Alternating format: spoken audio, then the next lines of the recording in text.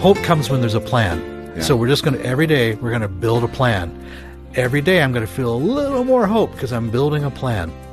That's Dr. Gregory Jantz sharing insights about depression and how you can find recovery and even joy after going through depression. And he's with us again today on Focus on the Family. Thanks for joining us. Your host is Focus President and author Jim Daly, and I'm John Fuller. John, I think listening last time, what really struck me, Dr. Jantz mentioned that 1 in 4 of people in this country, I'm not sure about Canada and some of the other countries we air in, but here in the U.S., 1 in 4 people suffer from depression. So either we will be suffering from it ourselves, or someone in our family, or someone very close to us, or many people in our circle of influence. So our purpose here today on day 2 is to continue the discussion with Dr. Jantz, give you more firepower in battling with this issue of depression yourself, or equipping somebody to get help and to do better. That's the whole goal here at Focus, and we want to walk in that journey with you. So get a hold of us. Don't suffer in silence. We're here. We want to help. Our generous donors have supplied enough resource to allow a counseling area. We've got 20, 22 counselors, and they can give you a call back and talk with you about where you're at, your story, pray with you, and provide additional resources to help you. Dr. Jantz, welcome back. So good to be here on this topic. And I'm so glad you mentioned the counselors right up front, because today can be the day that a person reaches out for themselves or for a loved one. And that's really what I want to inspire today. Take some action. Yeah, which is so good. And even for the Christians, in that space, let's start there. There can be a lot of guilt being a Christian and suffering with depression, because you can't figure out why. If God loves me, why do I have this? Why aren't I whole? Why aren't I healed? You may have that in your mind. Well, I should be living the victorious life, and yet I'm struggling. Yeah. Well, we have some good examples in scriptures of those who struggled. So the struggle is real, but it's nothing new. But right now we are seeing record numbers of individuals seeking help for depression like we've never seen before. It's so amazing. Your approach to this issue of depression, chronic stress, anxiety, you use a whole body, a whole person approach. I just want people to hear that philosophy. Oh, sure. How does it go? For us, and it was the early 80s, okay? Right. Yes. And we began to look at traditional psychology did not have very many good answers. Can I just say that? Sure. Okay. But when we mix our faith and biblical truths, and we begin to look at the whole person. For example, I could be suffering from anxiety, but I may have a low thyroid. I may have hormonal issues, male or female. I may have a medical issue that is contributing to my anxiety or depression. Sure. Well, I could do a lot of things and be misdirected until I get those issues addressed. So that's why we really do believe in the whole person approach. Right. And applying God's truth. Yeah.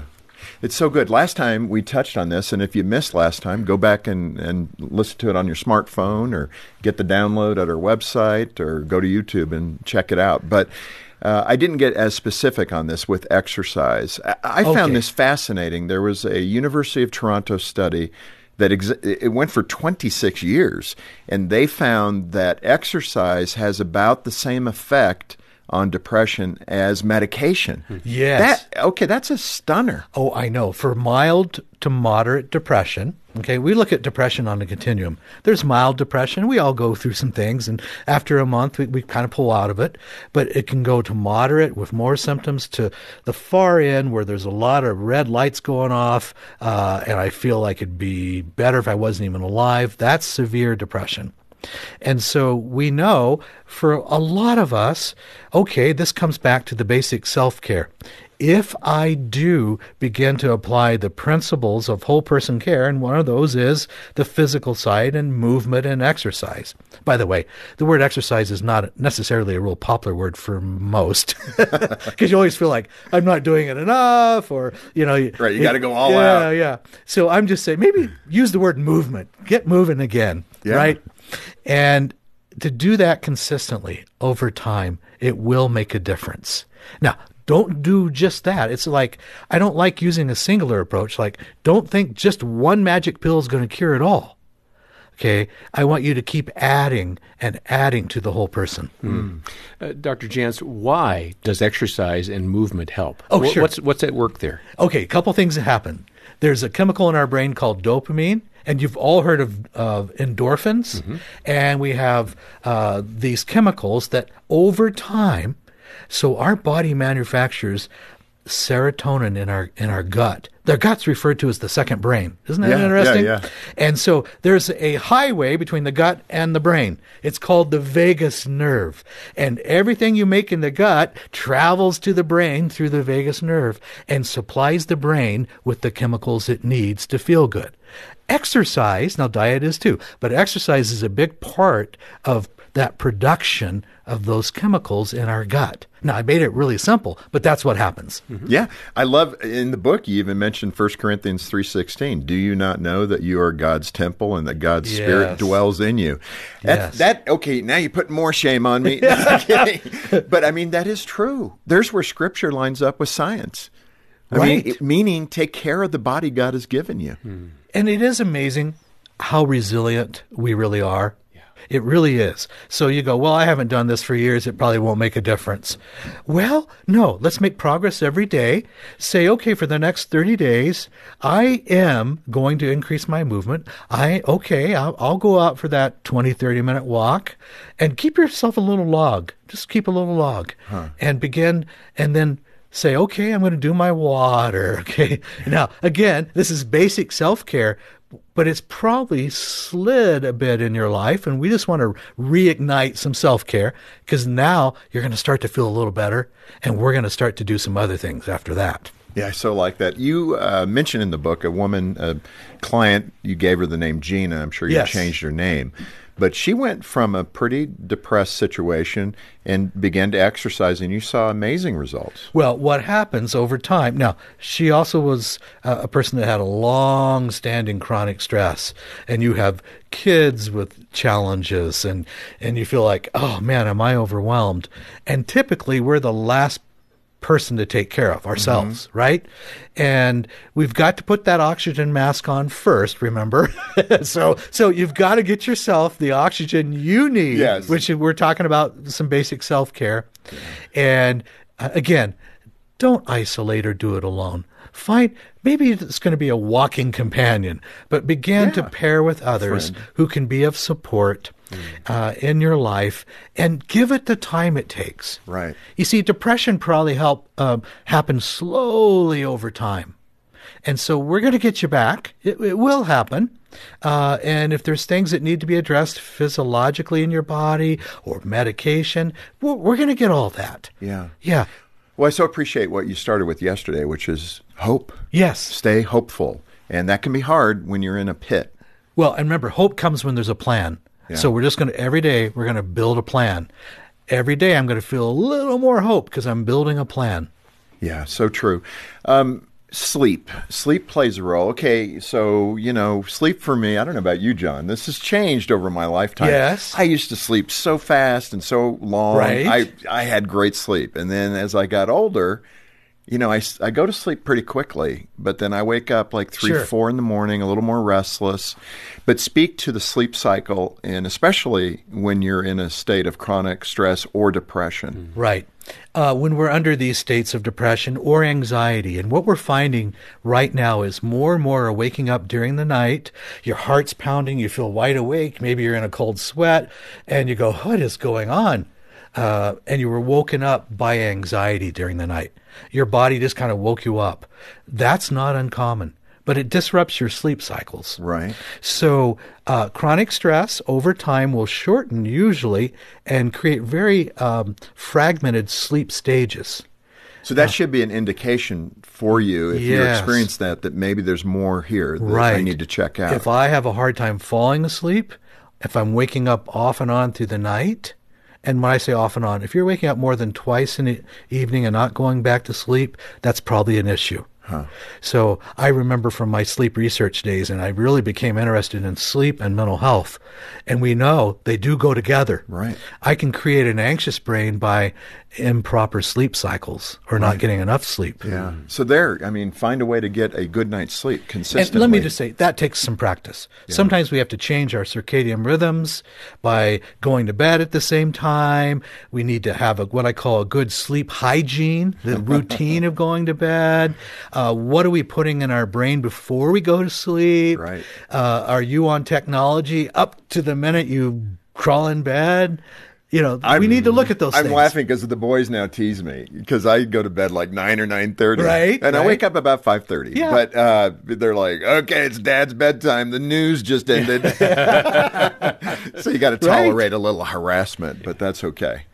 That's fine. Let me ask you, Greg, you speak about a guy named Peter who struggled with depression and the link between that and his technology addiction. Yes. Okay, so focus. We get a lot of responses from parents who are dealing with technology addiction with their teens, their preteens. Right.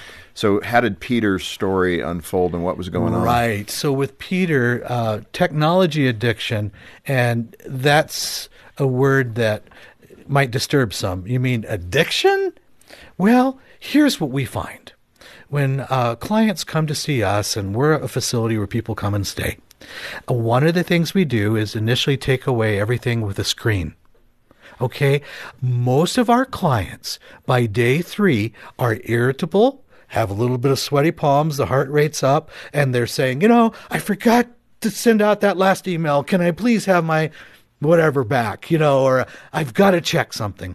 Because our dependency on that technology is so strong. So I actually see people with withdrawal symptoms, and they get quite irritable. From their smartphones? Yes. Oh, my. So I'll give you my phone. Yeah. I could care less. And here's what, with our youth, we're over-digitizing their brain. That's so true. So there's a digitized brain. It becomes dull. The brain is growing and developing for the male brain up to about age 25. So we've overstimulated the brain with a lot of technology in a way that the brain wasn't really designed for. Mm-hmm. And I have to tell you, as a parent, early on, I made some mistakes. Mm-hmm. I have 2 sons, and we probably did expose them to, I thought it'd be a lot of fun, get ahead on some learning. So we probably did overexpose to too much technology. We've got to have boundaries around this in our families and as adults.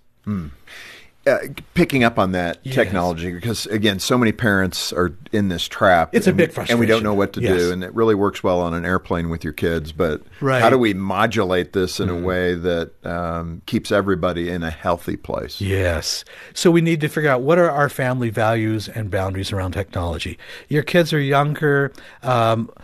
Simple things like don't have screens in the bedrooms. Yeah. I'm going to be engaged in what they're interested in.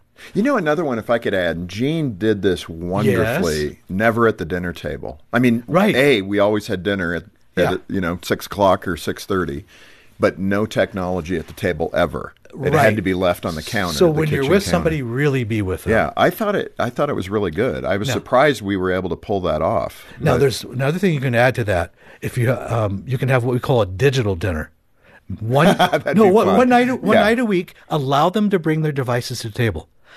Because this is their opportunity to show you as a parent. Oh, that's good. Anything that, hey, what are you guys doing? What are your friends into? Hey, what's the latest, coolest app? Have them show you, engage in their world briefly. No, that is really good. Let's touch on the issue of medication. Yes. Because, again, this is very touchy for many people in the Christian faith. And, again, last time we talked about it, where you have something going on with your body. You have high blood pressure. You have diabetes. You have something that's been diagnosed, and you get a prescription, and you begin to use that medication to control that issue with an organ of your body, your pancreas, your kidney, whatever it might be. We don't really put much doubt into that. But when it comes to mental health, we do. Christians feel guilty that they have to be on an antidepressant. What does that say about me? I'm not spiritual enough. The Lord doesn't love me enough. All these things begin to spin in our minds. As a healthcare professional, what do you say to that? Let's just play that out. That Christian that has that deep conviction that, Lord, I don't want to be on this. Help me. And yet they need to be, at least temporarily. Oh, sure. And Jim, I'm so glad you asked this question, because it's something that we really do need to understand. So there are, in the advancements that have been made in medications, I'm going to tell you, I have seen times where I know a medication properly prescribed and used has saved a person's life. I know it has. There you go. And it is a bridge a lot of times so that you can feel better in order to address other things you need to. It may be that in your body's chemistry, there's some things that are off. For some, it's a short time. But we need to allow the gift at times. I'm going to call it a gift because I've seen it pull a person out of desperation and despair where they felt suicidal. I've seen them pull out of that and be able to function and do other things they need to do. No, and it's so important to have a holistic perspective on this. That's right. Just make sure it's not the only thing you do. Yeah. If you think, hey, I'm just going to take this pill, everything's going to be great. No, do other things as well. Because it's not that you're having a shortage of medication in your life. You may need that. But what else needs to be addressed? Yeah. Well, those are always good questions. And again, sometimes people need help from professionals, a counselor, a Christian counselor, to ask those right questions. That's right. So, and this could be the day that you say, okay, I'm going to do something now, today. Let's move back to your story with depression. You share how your relationship with God made a big difference in your recovery from depression. How did God's story play out in your own depression experience? For me, I felt like I had missed my life calling. I felt like I need to do something different. And I was beyond burned out. I was living with chronic stress. I was not practicing good self-care. The things I was telling my clients, and again, this was years ago, I wasn't able to do for myself. And so for me, it had to be a confirmation from the Lord. No, I really felt I need to adjust how I'm living my life so that I can fulfill my calling. Yeah. And once I got that clear, I've probably been more passionate than ever before, because I really believe that part of my calling is to help save lives. Yeah.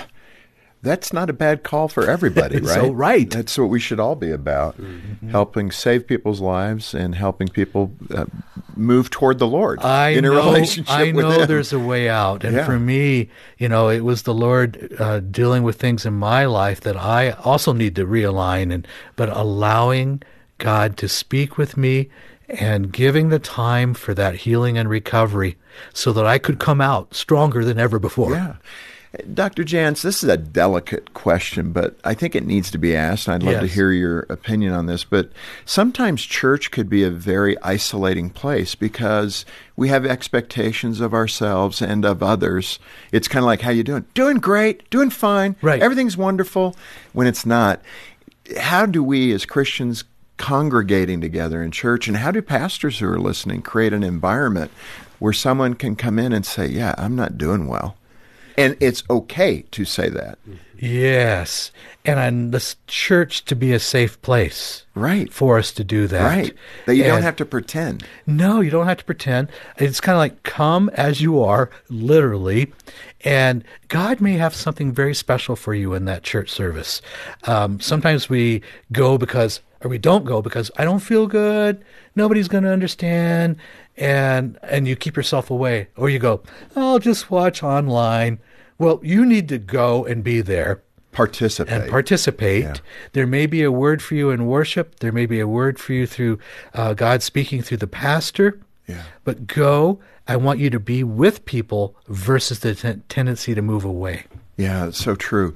If you were to, again, if you look at the statistics, 1 in 4 people dealing with depression, yes, and you're a pastor of a church, that's a pretty big group of people to minister to. Right. Over 80 million people. What would a church that is friendly toward people struggling with depression look like? What does the characteristic of the church look like? So you're going to feel probably what I'll call love and acceptance. A church where you may feel a lot of judgment. Sometimes people will describe, They told me there must be some hidden sin in my life. That's why I'm suffering. Well, and the person may say, I've confessed everything I know of, right? Right. And so there could be the misappropriation sometimes of Scripture that can be a little bit confusing. But a church is going to look like a place that's going to receive you. They're going to believe in God's healing for you. You're going to have people that are going to pray with you. And here's the key: walk alongside and be in relationship. Yeah. So many churches have great groups you can be a part of. Get engaged.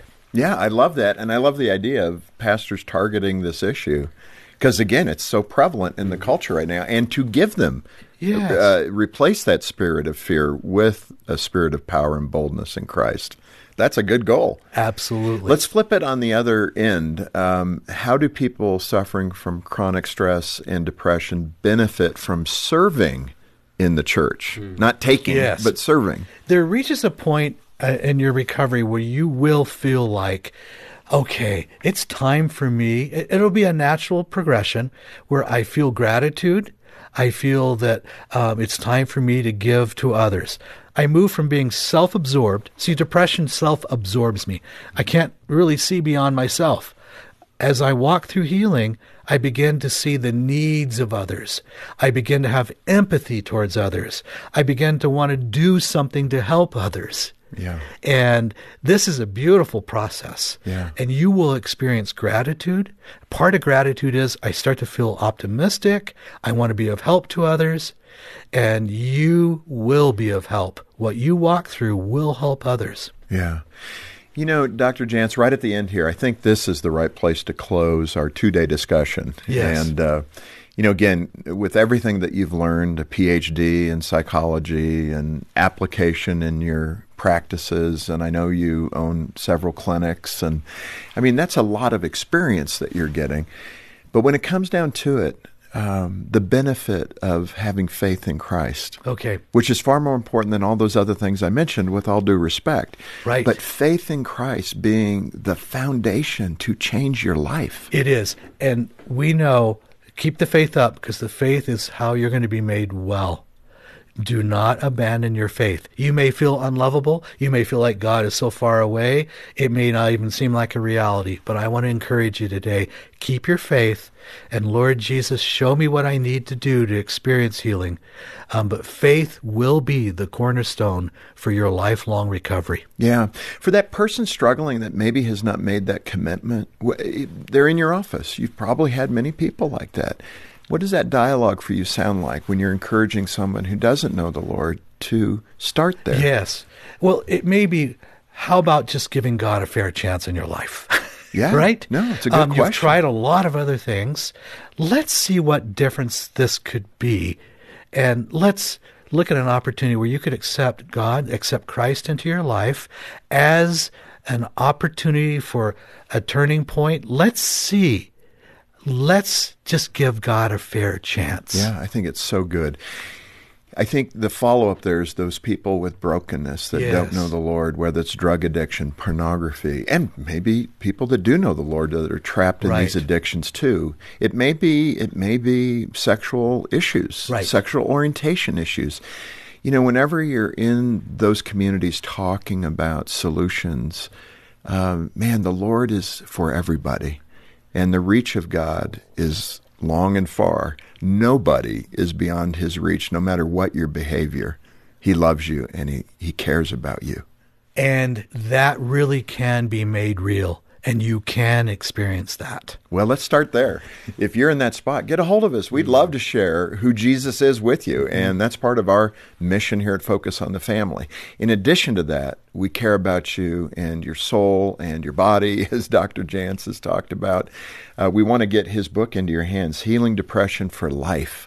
And I can't even imagine a better equation, a better transaction for you than that one.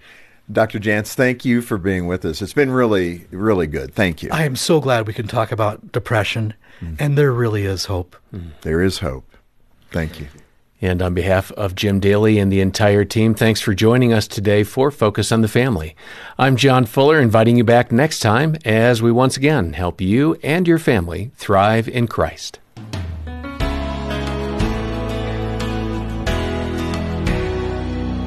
I appreciate Dr. Jantz's holistic approach for healing the mind, soul, and body by developing healthy habits, growing spiritually in your faith community, and taking prescribed medication when appropriate.